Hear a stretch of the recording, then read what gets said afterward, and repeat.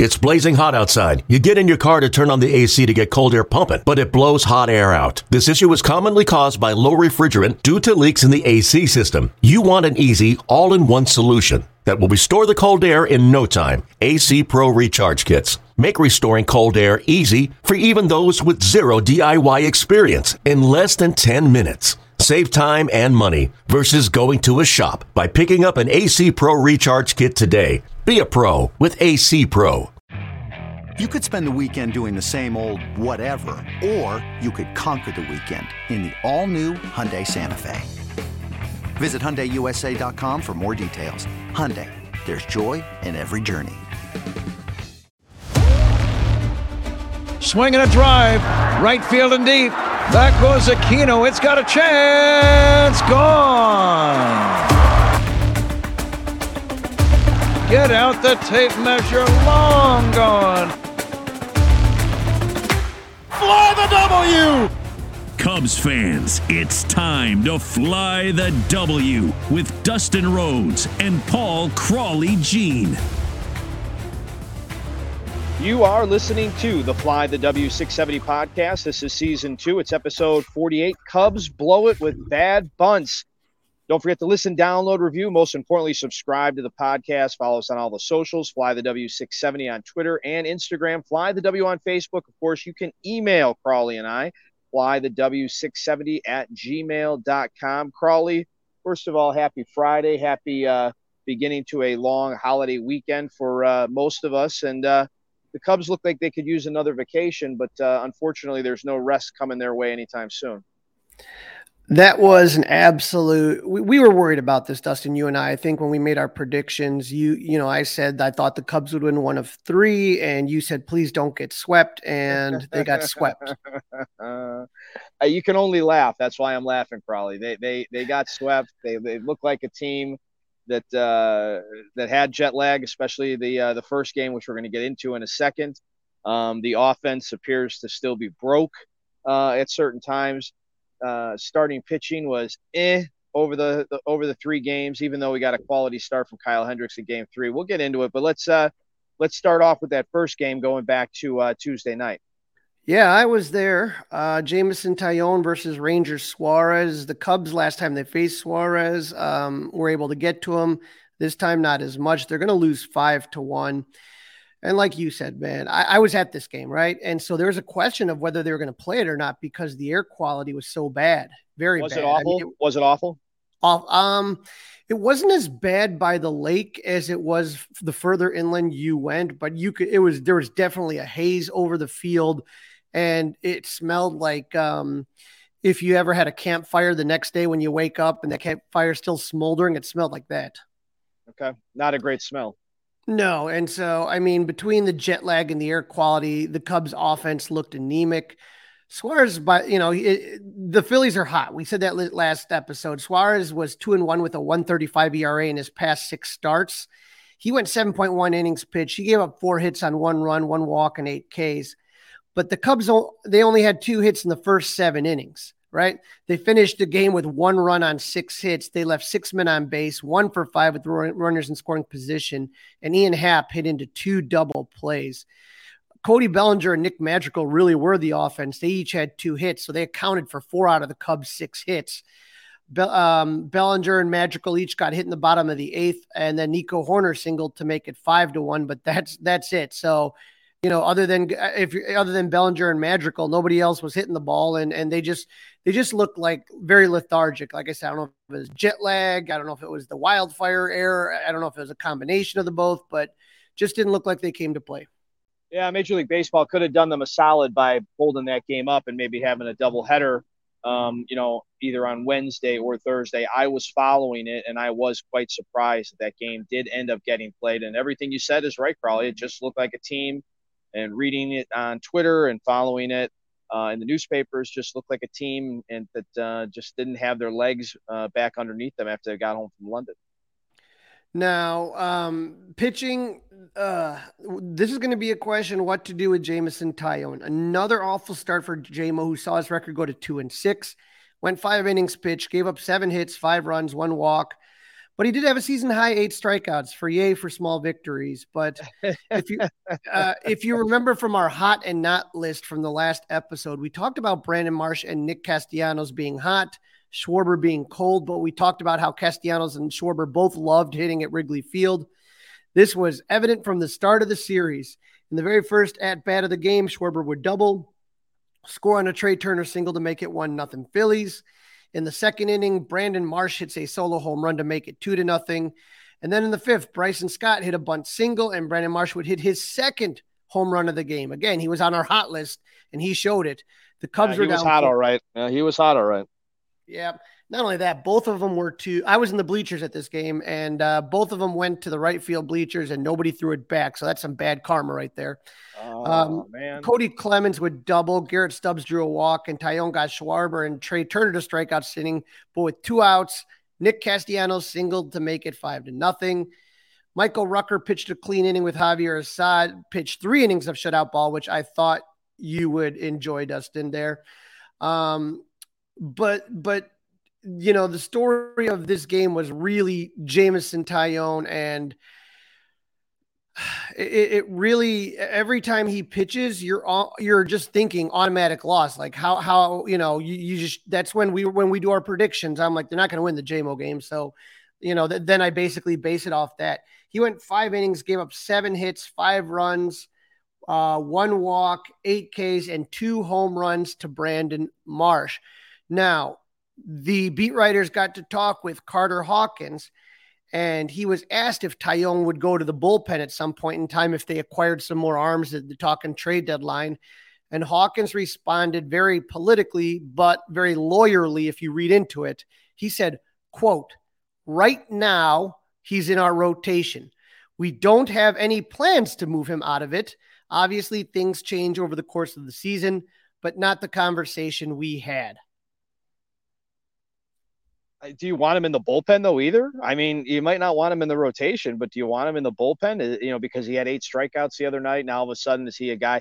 If he can't take the pressure of starting games for the Cubs, and that's what I think this is. I think this is trying to live up to the contract, and that's the issue. If he can't do that, I don't know. If he's not going to be a high leverage situation guy, I mean, you can't have a guy around that kind of money being in the 5th or 6th inning role. I don't think they're going to move him to the bullpen. I don't know if they're going to have a phantom injury. I don't know what they're going to do, but I mean, it's bad when the guy that you signed to a 4-year big money contract and you're already asking if he should go into the bullpen. I mean, that's a bad sign. This is Carter and Jed's first big free agent signing together. Right.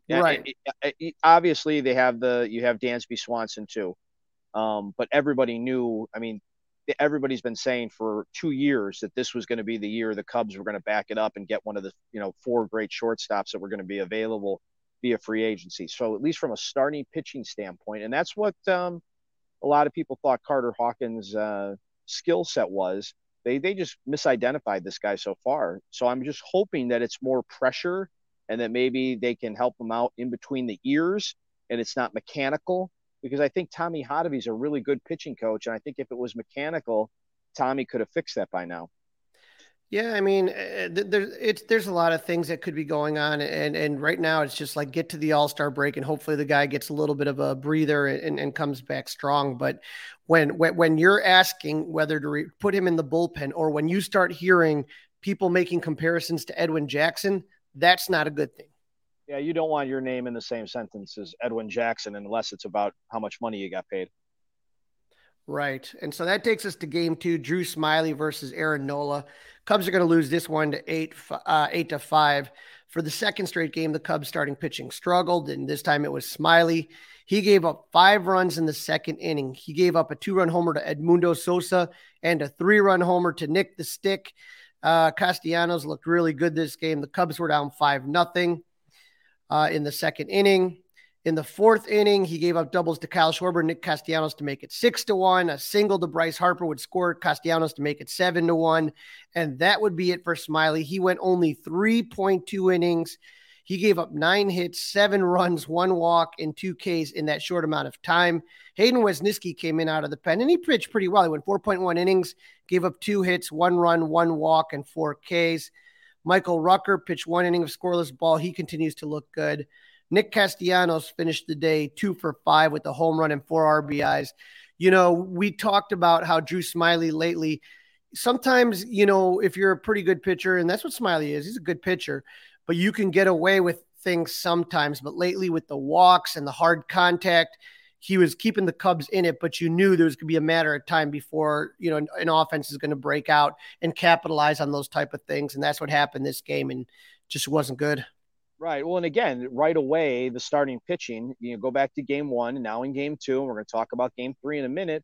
The starting pitching put the Cubs in a hole immediately, right? And a 5-run second, that's a big hole to climb out of. If he doesn't give up 5, maybe the Cubs have a fighting chance in this game, because they did score some runs in this one.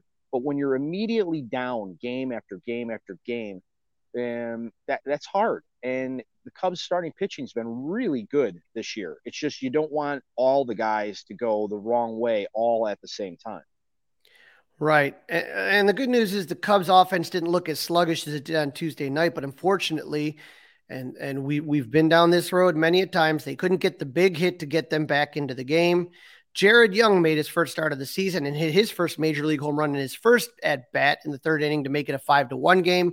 Swanson would add a solo home run in the 4th. The Cubs down 7-2. The Cubs were down 8-2 in the 5th when they had their best chance to make a comeback. They loaded the bases with no outs for Christopher Morel. Aaron Nola's on the mound, right? And Morel's been struggling, and Nola jumps out ahead of Morel 0-2. And you're just looking like, oh God, this is a strikeout. He's going to put him away.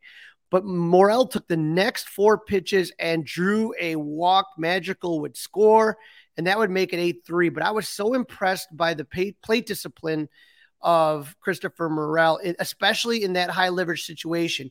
Like how sometimes guys get super jacked up when the crowd's roaring and you came all the way back, and he didn't bite at any of the garbage that Nola threw.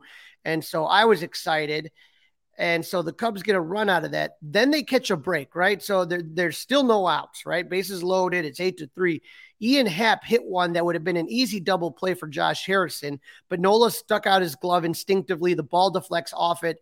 And so the only play Harrison has is the first. Talkman scores, and the Cubs trail 8-4. They got 1 out with runners at 2nd and 3rd. So you're thinking if you get a single here, it's a 2-run game. You're right back in it, right? So you only have 1 out. You got runners at 2nd and 3rd. They catch another break when Dansby Swanson hits one right back to Nola, who started a sloppy rundown of Nico Horner. Nico was on 3rd. He's obviously caught off that.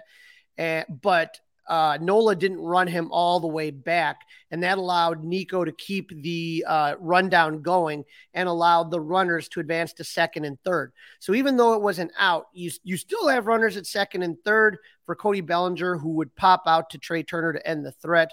And the Cubs offense had 5 runs on 10 hits. They left 7 men on base, Dustin, and 0 for 8 with runners in scoring position. You will not win a game, Crawley, with that stat. You will not win a game 0 for 8 with runners in scoring position. It's just not. You just can't have that. You won't win it. You will not win a game when you do that. So, shame on starting pitching, and shame on guys not stepping up in the big moments. I do agree with you. It wasn't impressive at bat that Christopher Morel had, but just no timely hitting whatsoever. 0. Nope, and that'll continue in game 3 when Kyle Hendricks was facing Taijuan Walker. The Cubs would lose this one 3-1. Kyle continued his string of good starts. He had 5 starts in June, Dustin, and 4 of them were quality starts. The one game that wasn't quality starts, he was only able to go 5 innings and gave up 2 earned runs. But he has absolutely pitched excellent since starting to call his own games. And last night against the Phillies was no different. He gave up a leadoff home run to his old teammate Kyle Schwarber. Can you believe that? Kyle on Kyle crime. 2016 Cubs. But see, that's what I'm talking about, though, again, like right away. And you talk about it was the first pitch of the game. And you're in a hole. I just think at every single game in this series, the starting pitching set a terrible a terrible tempo. Put the Cubs in a hole immediately, and that's a big part of why they get swept. Well, look, Schwarber hits home runs and Hendricks struggles in the first. I'm not that upset about it. You can't leave a pitch to Schwarber right in the middle of the zone. So, I mean, we know that right away. He gave up a double to Trey Turner, but then was able to get out of the jam thanks to some poor base running by Trey Turner. He stole third so you got a runner on third and one out. He didn't tag up on a fly ball by Nick Castellanos for some reason. And then Hendricks was able to get the next 2 outs to get out of the jam. So good on that. In the third inning, Cody Clemens and Trey Turner singled. Turner would steal second with 2 outs. And then Bryce Harper had a clutch single with 2 outs and put the Phillies up 3-1. That was all the Phillies would score against Hendricks, as Kyle went 7 innings, giving up 6 hits, 3 runs, 4 Ks, and no walks. The bullpen continues to look sparkling as Merriweather and Leiter pitched scoreless innings. Again, this is what Kyle Hendricks is right now. He's going to give up 2-3 runs. I mean, Dustin, you should be able to come back from that. Oh, absolutely. Listen, he had a quality start. There's no doubt about that. I'm just trying to figure out something. Put my finger on some reason. It's Thursday. You're a professional athlete. You have all the best care and best treatments. There's no more. The London trip is over. The London trip's in the rearview mirror. So that Thursday, that's not an excuse. I mean, that's when you talk about the offense. So I thought after the Cubs put up some runs in game 2, right? This is usually what you see. The Cubs kind of look dead ass, and then all of a sudden they kind of start getting some runs. Maybe they're late, maybe they're garbage runs, and the next game you see them kind of put in a good offensive performance. But it didn't happen. And here's the thing. Taijuan Walker was the starting pitcher. He's been really, really good lately, but he didn't look that great last night. And the Phillies made 2 defensive errors, but the Cubs couldn't take advantage, and they wasted numerous opportunities. The Cubs got 1 run in the bottom of the second when Cody Bellinger singled, and then with 2 outs, Jared Young ripped a triple down the right field to tie the ball game at 1, but the Cubs wouldn't score another run again, even though they had plenty of opportunities. And there's 2 specifically that we need to talk about. In the 4th inning, with 2 runners on and 2 outs, Nick Magical bunted straight to the first baseman to end the inning. I have no idea what was going on there. Then in the very next inning, apparently neither did David Ross. Right. Then in the next inning, Mike Tauchman reaches on a classic fielding error by Schwarber. Still not the greatest out there in left. Nico would single, and then and so the Cubs had runners in the corners, no outs. Christopher Morel up the bat, right? He's hitting third in the lineup. He finished the game 2 for 3 with a double. He had a double, but for some reason, he tries to bunt. Now, Nico's going to advance to second, and the Cubs would have 1 out and runners at second and third. Ian Happ would line out to the second baseman, and Swanson was called out on strikes to end the threat. But that was the last time the Cubs came close to scoring. The offense had 1 run on 7 hits. They drew 1 walk. They struck out 9 times. The Phillies had 2 errors, and the Cubs were 1 for 10 with runners in scoring position and left 9 men on base. Just ridiculous. Absolutely ridiculous. Recipe for disaster. 1 for 10 runners in scoring position, striking out 9 times. This team should not be striking out this much because they lack the home run ability overall as a group. They strike out way too much for a team that does not have the slug numbers. Well, and then afterwards, David Ross was asked if the bunts were called from the dugout. And he said, absolutely not. He said that with the Magical one, Magical forgot how many outs there were. How do you forget how many outs there are? I mean, and you wonder why he gets sent up and down, right? People wonder why he gets sent up and down. It's moments like that. Let's put it this way, Dustin. Would you want him bunting with 1 out even? Well, with 1 out, maybe. I mean, I wouldn't want him to, of course, but with 1 out, maybe, but not with 2. I mean, with 2, my mom knows that you shouldn't do that with 2 outs. I mean, just absolutely. I mean, you You now have 3 scoreboards in Wrigley Field to check the outs if you're kind of not sure. It really isn't that hard, buddy. You're really not that hard. Maybe you're not the big, some people don't like the scoreboards. You got 3. So there's no reason you don't know how many outs there are. And then I guess with Christopher Morel, he thought it was the right decision. The Cubs talked to him afterwards about when you're a number 3 hitter. I mean, it's just, you have in baseball, there is no clock. It's the one damn sport where there's no clock. And so you have 27 outs to work with. You gave away an out for no reason. If he makes contact with the ball, he hits one, even if he hits one in the outfield and the outfielder catches it, you score a run, you're down 1. The guy, just absolutely ridiculous. David Ross was quoted as saying, not our smartest ball game. And guess what, David? No duh. Yeah, well, he was right. He was absolutely right. Now the question is, will Nicky Madrigal be in the lineup later on today when they've got an afternoon game against the Guardians? We'll have to wait and see. Hey, Rob Bradford here. You guys know I'm always up for a good MVP story, and one of the best stories is Wasabi Technology. Wasabi is the world's hottest cloud storage company, and it's become the go-to provider for professional and collegiate sports teams, including 20 Major League Baseball teams like the Red Sox and NHL teams like the Bruins and Vancouver Canucks. Even the Liverpool Football Club is getting in on the Wasabi action. So, why is Wasabi the MVP? Well, Wasabi was purpose-built to free businesses from skyrocketing storage costs and unpredictable transaction fees that the Amazons of the world are charging. In fact, Wasabi is up to 80% less than those hyperscalers and doesn't charge a cent for businesses to access their data. From Wasabi's AI-enabled intelligent media storage, Wasabi Air, to the industry's only cloud storage service with triple protection against cyber criminals, data deletion, and ransomware, Wasabi's taken the lead in driving innovation in data storage and helping sports teams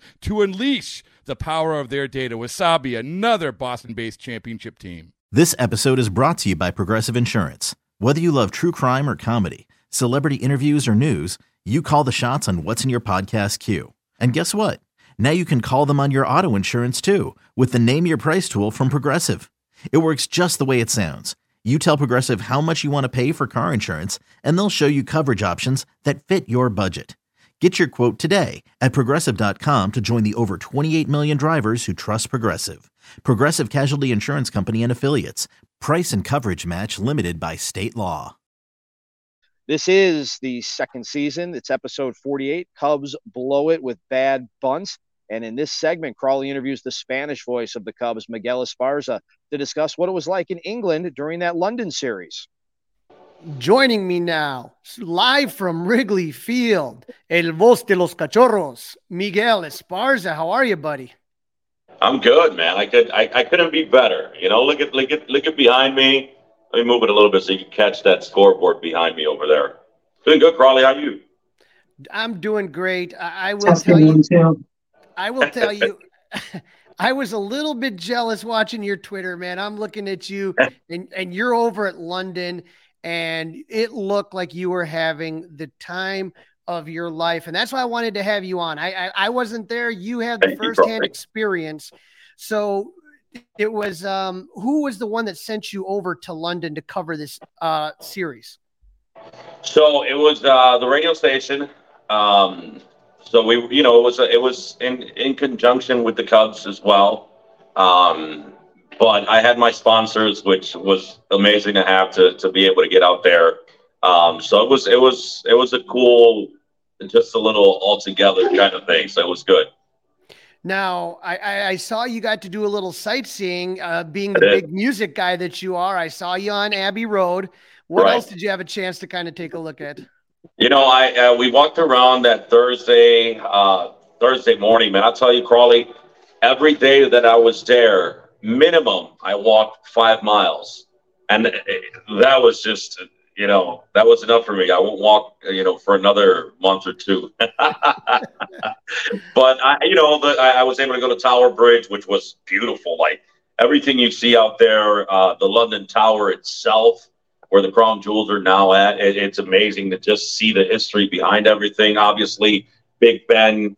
But yeah, Abbey Road was big. Abbey Road, just the fact that I knew that's where the Beatles walked and where they recorded their music. And so it's, like you said, I love music, and it was good to get to do that. That was one. There was two things that I wanted to do and one was Abbey Road and the other was go to this market.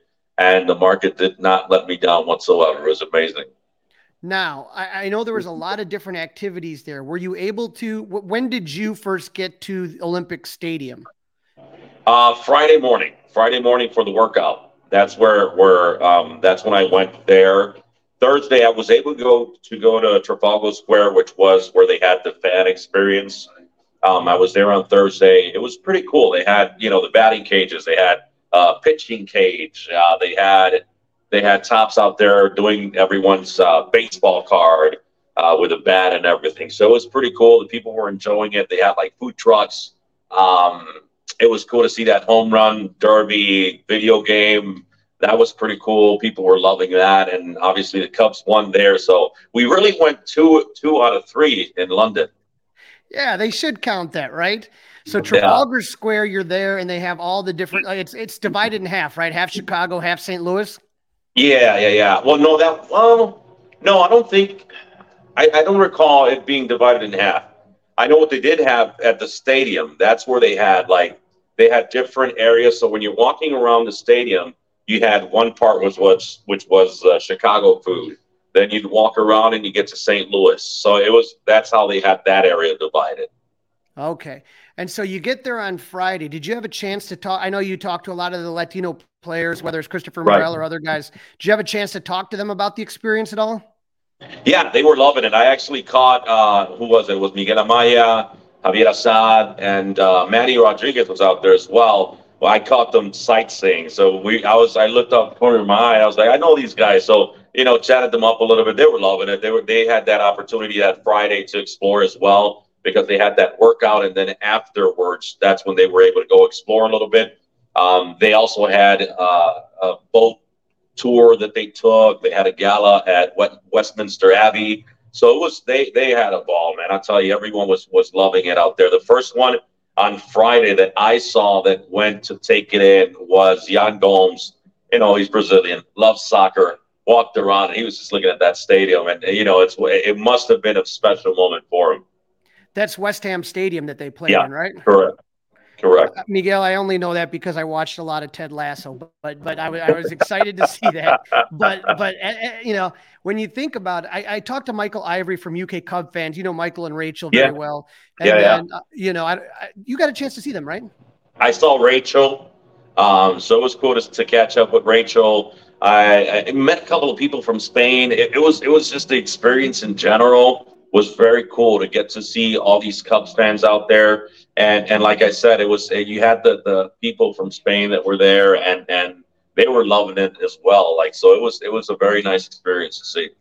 Now, when I talked to Michael from UK Cub fans, he said compared to the Boston, New York series they had, it seemed like they went much more all out for this series.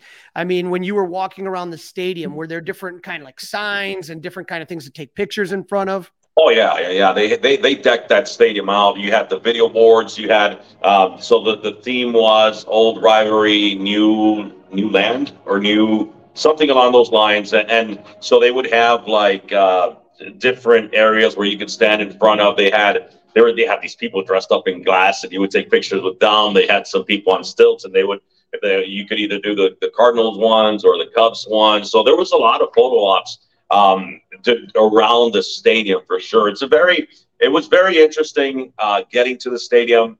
You literally either had to get an Uber or go on train. There's no parking in that stadium. And then the Uber would drop you off a mile away that you had to walk into the park. So it was interesting all around. To get an Uber to leave the stadium was another story. It was wild. Now, obviously, they played two games. They played Saturday, they played Sunday. And Saturday, I mean, it just the excitement and the opening of that and the fireworks and the first pitches and all that stuff.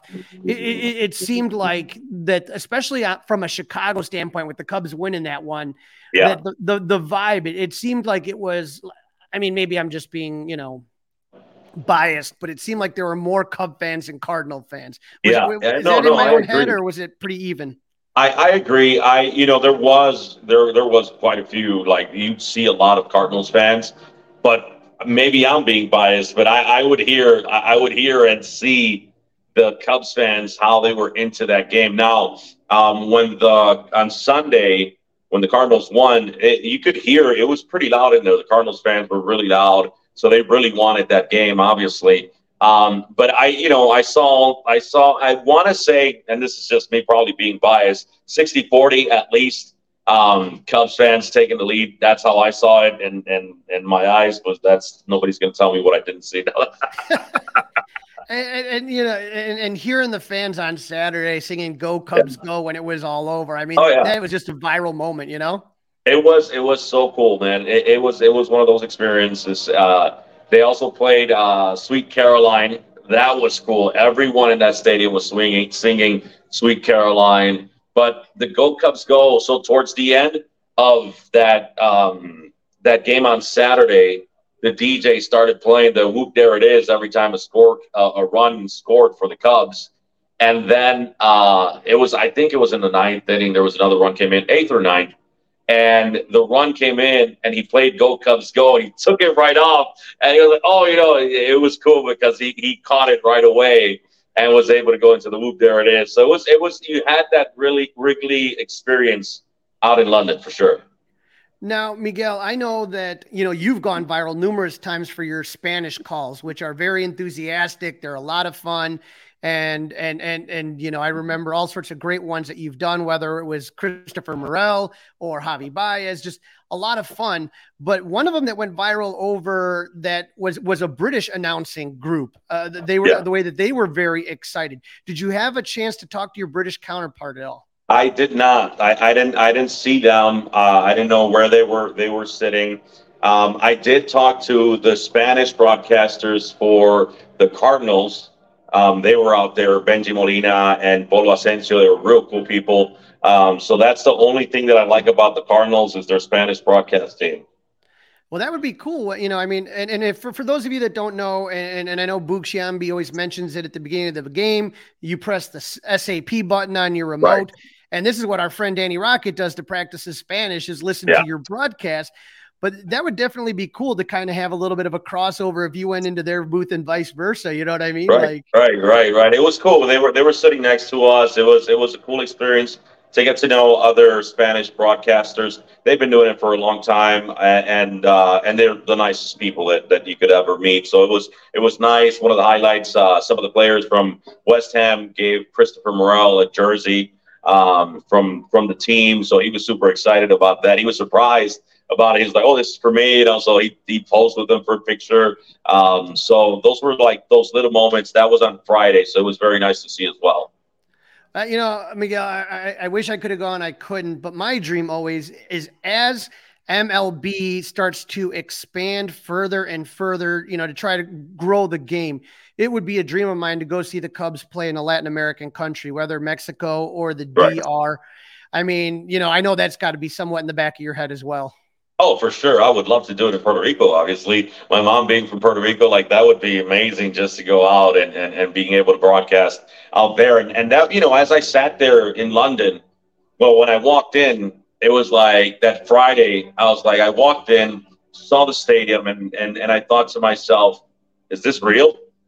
And I was like, it is real, but really Saturday is when it set in. And I was like, man, I'm broadcasting a game from London. And not only a game, it's the Cubs, it's my team. So it was very special just being out there in general. Zach Seidman turned around and said, "Miguel, you nervous?" I said, "Yeah, absolutely," because we had them right in front of us. It was pretty cool as well. We had them in the front row. Like we were right behind Pat and Ron and Zach. And he says, "Why are you nervous?" I said, I'm not, it's the good nerves, it's the kind of nerves that you have that excitement, you have that just the atmosphere, everything about just that London series and the first game in particular. Yeah. And we've had you on the podcast before and talked about how you got your start and everything like that. Could you just imagine as a child that one day you would be going across the pond to broadcast a Cubs game in England? I mean, it has to be something like a pinch yourself moment. Right. No, absolutely. Well, and forget about just the London part. Never did I imagine that I would broadcast a baseball game in itself, and let alone for the Cubs and in London. So it was one of those special moments for me personally, just to think of where I came from and where I was able to go because of my voice and what I do. Right. And so, obviously, we would have loved the Cubs to sweep them out there. They didn't. But, hey, from everyone that I talked to that's been there, they told me it was an experience that they will never, ever forget. Right. No, I'm there with them. It was one of those special moments. And yeah, you had those first 4 runs in that first inning on Sunday, and you felt good about it because of how that Saturday game went. And you were like, okay, they're continuing. Unfortunately, you had a little mishaps here and there, and that's it. But, hey, they traveled that far. Let them take one, too. You're always as generous. Miguel, tell our listeners where they can follow you on social media to hear your calls and see like I said, that's how I was watching you in London. It was through your social media. Thank you. Yeah. Miguel's Voice on Twitter, Miguel Esparza Radio, Instagram, and Facebook. And you can listen to the broadcast, like you mentioned, Crawley, on Marquee Sports Network. Switch it over to SAP. You can catch it there. You can catch it on the MLB app, and in Chicago, 1200 a.m. Miguel, thank you so much for jumping on. Like I said, I know you're at Wrigley. Thank you. And do me a favor. Can we get a win here? Can we beat these Phillies? Man, that's what I'm hoping for. The last thing I want is for them to get swept. So hopefully today we can do it. Hopefully Kyle Hendricks will rally the troops. All right, Miguel, you take care, buddy, and great talking to you. Same here. Always a pleasure. Thank you. It's only a kick, a jump, a block. It's only a serve. It's only a tackle, a run. It's only for the fans. After all, it's only pressure. You got this. Adidas.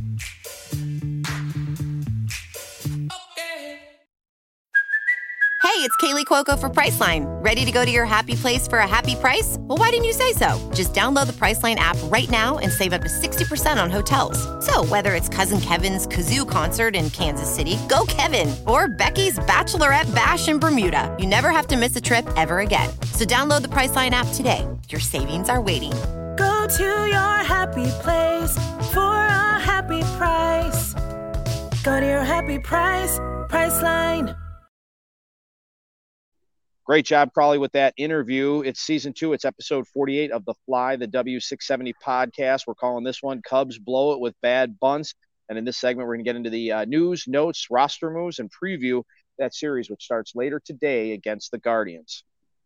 Don't forget to listen, download, review. Most importantly, subscribe to the podcast. Follow us on the socials, Fly the W670 on Twitter and Instagram, Fly the W on Facebook, or email us at flythew670gmail.com. All right, Crawley, after getting swept, let's talk about the standings. Yeah, remember we were feeling really good. The Cubs had won 9 out of 10, and they were 2.5 games out of first. Well, they have now been passed by Pittsburgh again. So Cincy in first place. They're back on their winning ways with the 2-game win streak. They are tied for first with Milwaukee, who is also on their own 2-game win streak. And Pittsburgh passes the Cubs with a 3-game win streak. And the Cubs have lost 4 in a row, putting them in fourth place at 37 and 42. And St. Louis has lost 2 in a row, so they continue with their struggle, 9.5 games back. Yes, indeed. That's the only good news out of that graphic, Crawley, is that the Cardinals are still sitting there in last place. All right, let's get into some of the news and some of the roster moves. Yeah, some exciting news for a couple of young Cubs.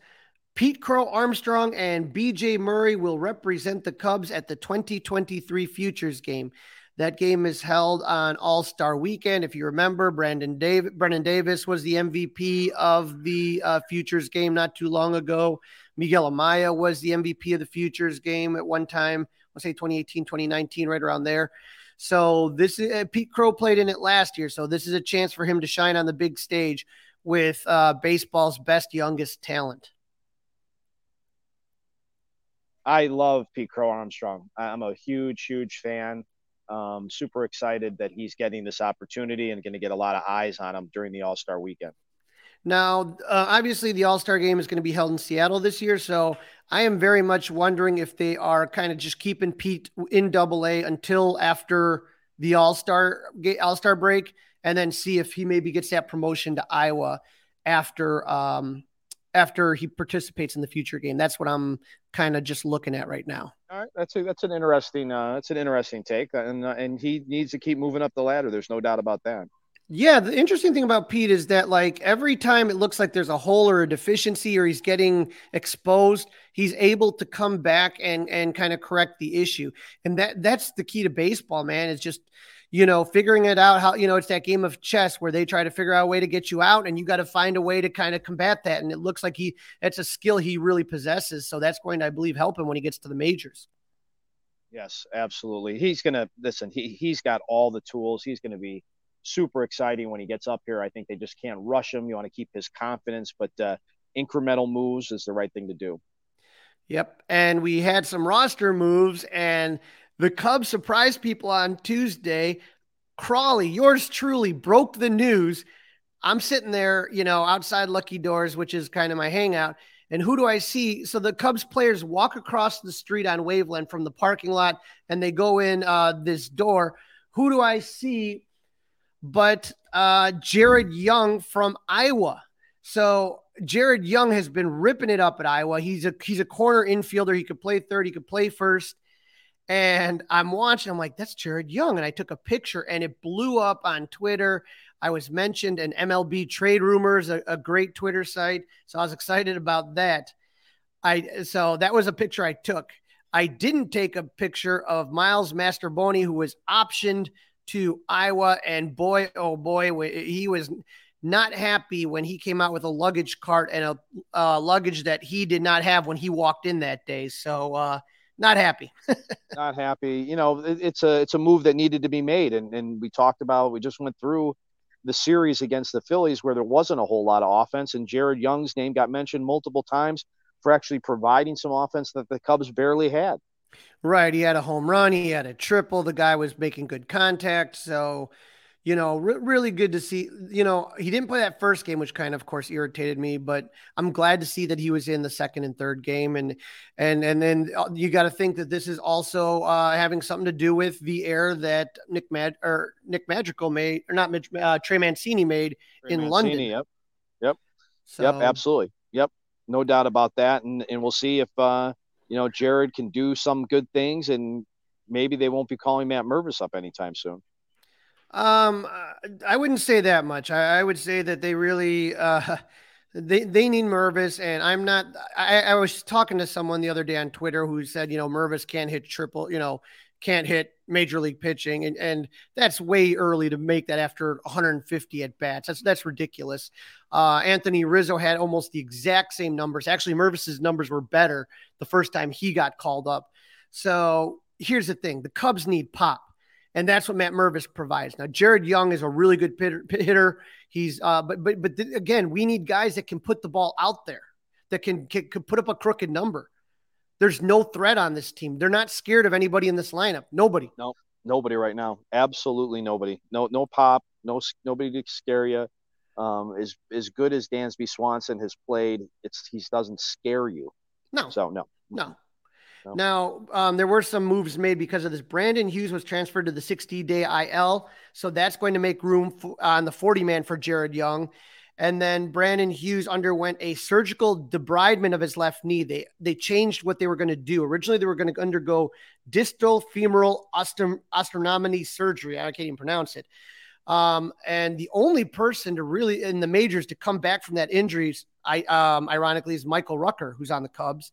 But the Cubs went with that with the debridement instead. That'll shorten his recovery time, and hopefully he might be back this season. Fingers crossed, Crawley. Fingers crossed. Stroman threw a bullpen Thursday to see how a blister on his finger would react. It looks like everything's all go for this weekend, so that's good. That's great news. That's great news. Yes. Seiya was out of Wednesday night and Thursday night's lineup with a stiff neck. So Okay. Yeah, let's hope this doesn't last too long. Again, a guy that needs to be doing a whole lot better than he is for the Cubs. Something that was surprising and exciting, Alexander Canario, the Cubs' ninth top rated prospect, number 9 on the top 10 prospects, has started his rehab assignment in South Bend. Canario, people forget because of Mervis's year last year, but he led the Cubs minor league system in home runs.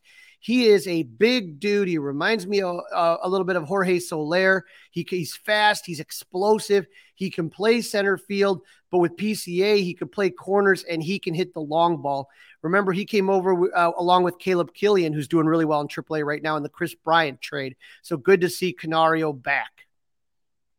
Oh, he's gonna be another guy that's gonna be a big part of when the Cubs are really good again. Hopefully. And so Patrick Wisdom, I saw Patrick. I talked to him on Tuesday. He said he was feeling much better. And sure enough, the next day he's at Iowa.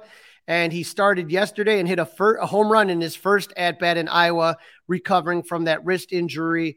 So I love Patrick, great guy, and hopefully he comes back strong as well. Yeah, I mean, they could use him this weekend. I don't know if it's going to be that quick, but that's one guy. I know he strikes out a lot, but at least he does have some pop. Right. And as we talked about, there's going to be a whole flurry of minor league promotions. I saw Michael Aria. He's a right-handed pitcher from Myrtle Beach. The guy is an absolute stud. He moved from Myrtle Beach to South Bend. So I think I'm going to go hopefully check him out again. I was amazed when I watched him pitch. Right-handed pitcher Manny Espinosa was promoted from South Bend to the Tennessee Smokies. Shortstop Luis Vasquez was promoted from the Smokies to the Iowa Cubs. And the big news, the number 5 prospect in the Cubs system, Jordan Wicks, is one step closer to the big leagues as the 2021 first-round draft pick will make his first start for the Cubs against Omaha. So if you take a look right now at the Iowa Cubs, and I would say go watch the Iowa Cubs because they're a lot of fun and they put on a great show. And Des Moines is a city that's where the S's are silent, but it's always buzzing. You have 3 really quality pitchers up there in Iowa when you talk about Caleb Killian and Jordan Wicks and Ben Brown. So the future of the Cubs pitching staff is right in Iowa, and they may be worth your time to make that trip out there and see those guys. Absolutely. That would be something fun to do on a weekend. All right. Something else that hopefully will be fun, Crowley, are the 3 games coming up against the Guardians. They're in town at Wrigley starting this afternoon. Yep, 120 as God intended. Thank God we're back to day baseball. It's been a long time, right? Too long. So last season, the Guardians finished in first place in the AL Central, surprising everybody with a 92-70 record, winning the American League Central for the first time since 2018. They beat the Rays 2-0 in the wild card before losing to the Yankees 3-2 in the NLDS. They didn't make a lot of moves in the offseason. You had Josh Bell, who we were interested in for the Cubs for that first base job, and catcher Mike Zunino came to Cleveland. They lost Austin Hedges, Luke Maley, both catchers, and then infield outfielder Owen Miller. So they added, and they didn't really lose a lot. No, they're just one of those really, really steady teams. They're always around, and you just wonder if they would just add a little bit what this team could be. Right, and so right now they are part of the worst division in baseball, the AL Central, and they are now percentage points tied with the Minnesota Twins at 39 and 41 in first place. 4.5 games against the Chicago White Sox, for those of you that look at both sides of town. So it's one of these deals where the Cubs could do the White Sox some favors this weekend. Right? Absolutely. All right, let's get into these pitching probables.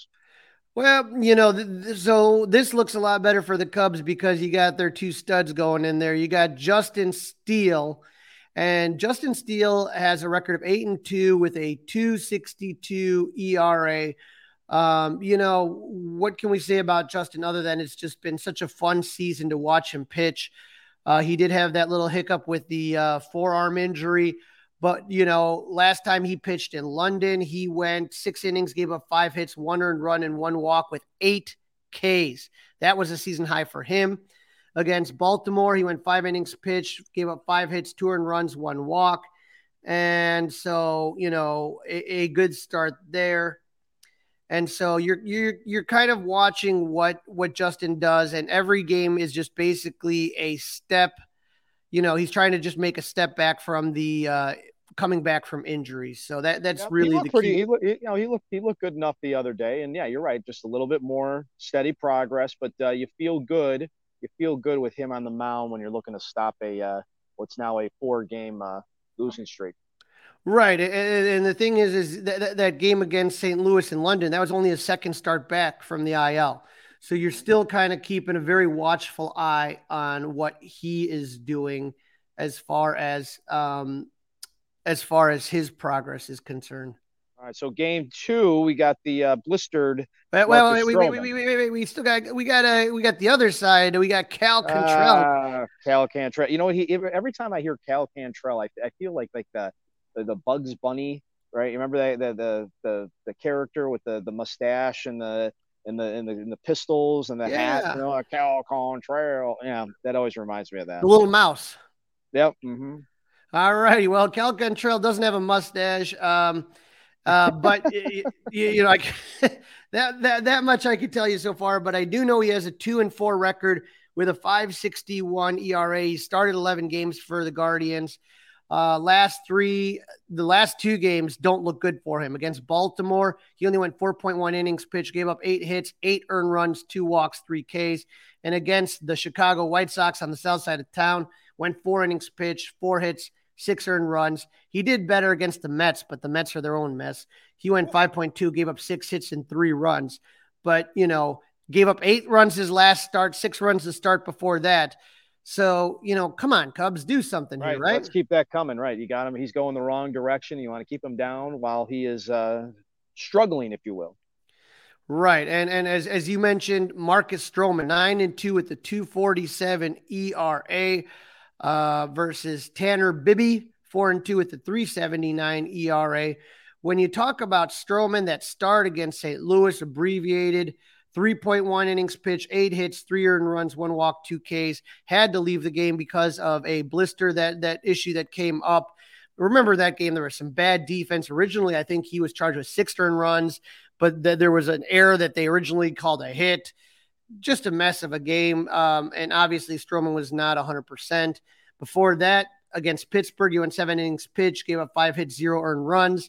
And then he faced Pittsburgh the game before, went 7 innings, gave up 4 hits, 2 earned runs. But, just having a sensational year.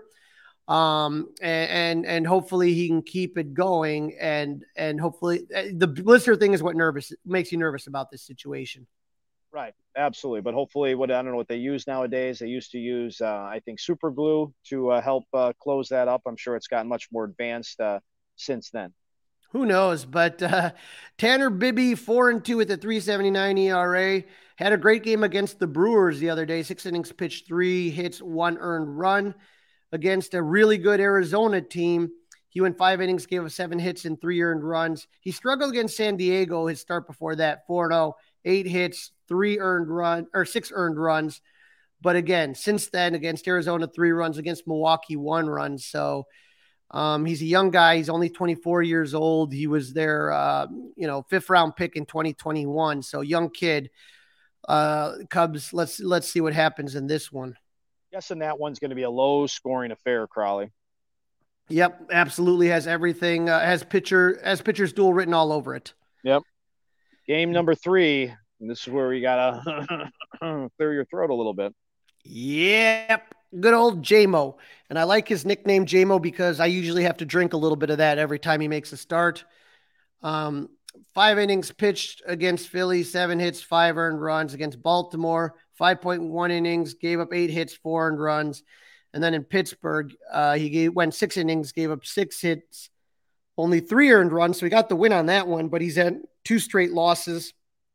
We were really hoping that he was kind of starting to come out of it, but the last 2 starts against, 2 good teams, Baltimore and Philadelphia, just hasn't happened. But again, Cleveland's not this awesome team.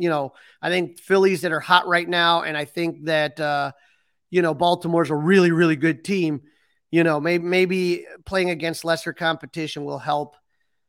J-Mo. We got to grasp to anything we can, right? That's it, man. I'm on a wing and a prayer there's no with him. angle. There's no angle that's a bad angle when we're trying to figure out a way to get this thing straightened out. No doubt about that. Right. That's all you can do, right? You can just sit there and say, please let something happen the Cubs' way. Now, for the Guardians, Aaron Savali is up. He's started 7 games so far, 2-2 with a 3.18 ERA. Against last start against Milwaukee, went 6 innings, gave up 6 hits, 4 runs. Against Oakland, 6.2, 5 hits, 2 earned runs. Again, that's not impressive to me. And then against San Diego, he only went 3.2 innings, gave up 5 hits, 2 earned runs, 4 walks, and 7 Ks. So he threw a lot of pitches early and didn't go very deep into that game. No. Looks like a game that if Tyone can just keep things sort of okay, that the Cubs could keep themselves in this one. Have some patient at bats, and that's really, hopefully get him out of the game early. All right, Crawley, we now go into our hot and not, and I don't even know, is there a Cub that fits the hot category right now? Is that even possible? Yes, we're going to forgive him for bunting, but Nick Madrigal is 8 for his last 19 with 3 doubles and 1 RBI. That was what I was saying, though. I was like, I can't know if we can do that. I don't know if we can forgive the bunt, Crawley. We're going to have to forgive it. 421, 579 is his slash line. And then Cody Bellinger is starting to warm up a little bit. 6 for his last 17. Batting slashing 353, 389, 412. So good to see Cody kind of getting it going right here. Absolutely. It's he's looking good. I also thought I saw something on social media that he just got engaged to his swimsuit SI model recently. Got engaged. So absolutely, and congrats to Cody. Couple. The happy couple. Yep. Mm-hmm. Yep. As far as the knots are concerned, Ian Happ, 2 for 17 with 2 home runs and 3 RBIs. You say that looks good. That's against the corpse of Adam Wainwright. If you remember that against the Cardinals, Ian Happ absolutely owns Adam Wainwright. But against everybody else, he is doing zilch, zip, nada. He's slashing 118, 286, and the power numbers look great because of what he did against Wainwright, 471 slug on that. And then the other guy you want to take a look at, and this is the thing, you ride the hot hand in baseball when you can. The Cubs did so with Mike Tauchman, but it's kind of going the other direction right now. He's 2 for his last 17 with 1 RBI, 7 strikeouts to 0 walks. He's slashing 118, 176. So in that game on Thursday, you saw Bellinger start in center field for the first time since he came off the IL. And so with Jared Young's promotion, you're going to see a lot less of Bellinger at first and much more of him at center field. And Tauchman will go into the traditional backup outfielder role, which is what he's much more suited as. There may be a little DHing in his future as well with the Cubs. All right. So last week when we previewed the Phillies, Crawley, we kind of nailed it on the hot. So who's coming in hot for these Guardians? Yeah, when you look at the Guardians, you can take a look really quick at Jose Ramirez, third baseman. He's always a great player. He has 1 home run and 6 RBIs. He has 6 hits for his last 16. He's slashing 375, 522, 625. So watch out for Jose Ramirez. Also watch out for Josh Naylor, 8 for his last 22 with a home run and 3 RBIs. He's slashing 364, 391, 682. So right now, the Guardians offense is really on fire. I mean, I picked those 2 guys just because they're at the highest. But even the guys below them, Will Brennan, who is the right fielder, is batting 353 in his last 7 games. Josh Bell is 313 in his last 7 games. Andres Jimenez, their second baseman's batting 300. So they got 1, 2, 3, 4, 5 regulars that are batting over 300 right now in their last 7 games. That's pretty good. That's nothing. The Cubs have nothing like that at all. Right. Now, as far as the knots, I mean, even left fielder Steven Kwan is struggling. 5 for his last 22. He's slashing 227, 292, 227. And shortstop Ahmad Rosario, he is really struggling. 4 for his last 21 RBI. So he's slashing 200, 304, 350. So those are the guys that you don't have to really worry about right now. All right, Crawley, prediction time. Big series after getting swept. Cubs need to do something here. I will go first. I'm going to say they're going to take one of three, unfortunately. I think we just talked about how well the Guardians are hitting, and we don't have the Cubs hitting very well. I'm hoping to be very, very wrong when you and I get back together on Monday or Tuesday. I always like to see Steele and Stroh in a series. I always feel confident that gives you a chance for 2 wins. But then you got J-Mo in the third start, and then I'm nervous about Stroman's blister. Right. I'm going to try to be the positive one. I'm going to try to be the optimist and say the Cubs take 2 of 3 here because you know what, Dustin? They have to. Their backs are against the wall. Now when we talked about Carter Hawkins earlier in segment 1, he says they're going to wait until the very towards the end of July after the All-Star break to make a decision whether they're buyers and sellers. But they don't have a lot of time to keep playing around with this. They have to do something, and if not, then again we get back into that conversation of what do you do with Cody Bellinger? What do you do with Marcus Stroman?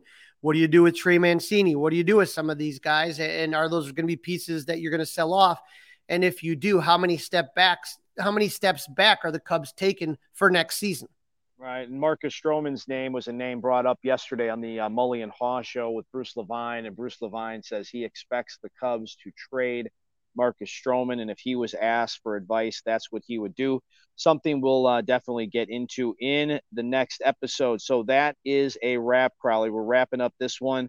Don't forget to listen, download, review, subscribe to the Fly the W podcast. Follow us on the socials, Fly the W Facebook, Fly the W670 on Instagram. You can email us, flythew670gmail.com. And of course, Crowley, you can watch us on YouTube by subscribing to the 670 The Score YouTube channel. And nothing brings a smile to my face than hearing Cubs playing Cleveland. Remember 2016, Cubs fan. It's never over till it's over. Go Cubs!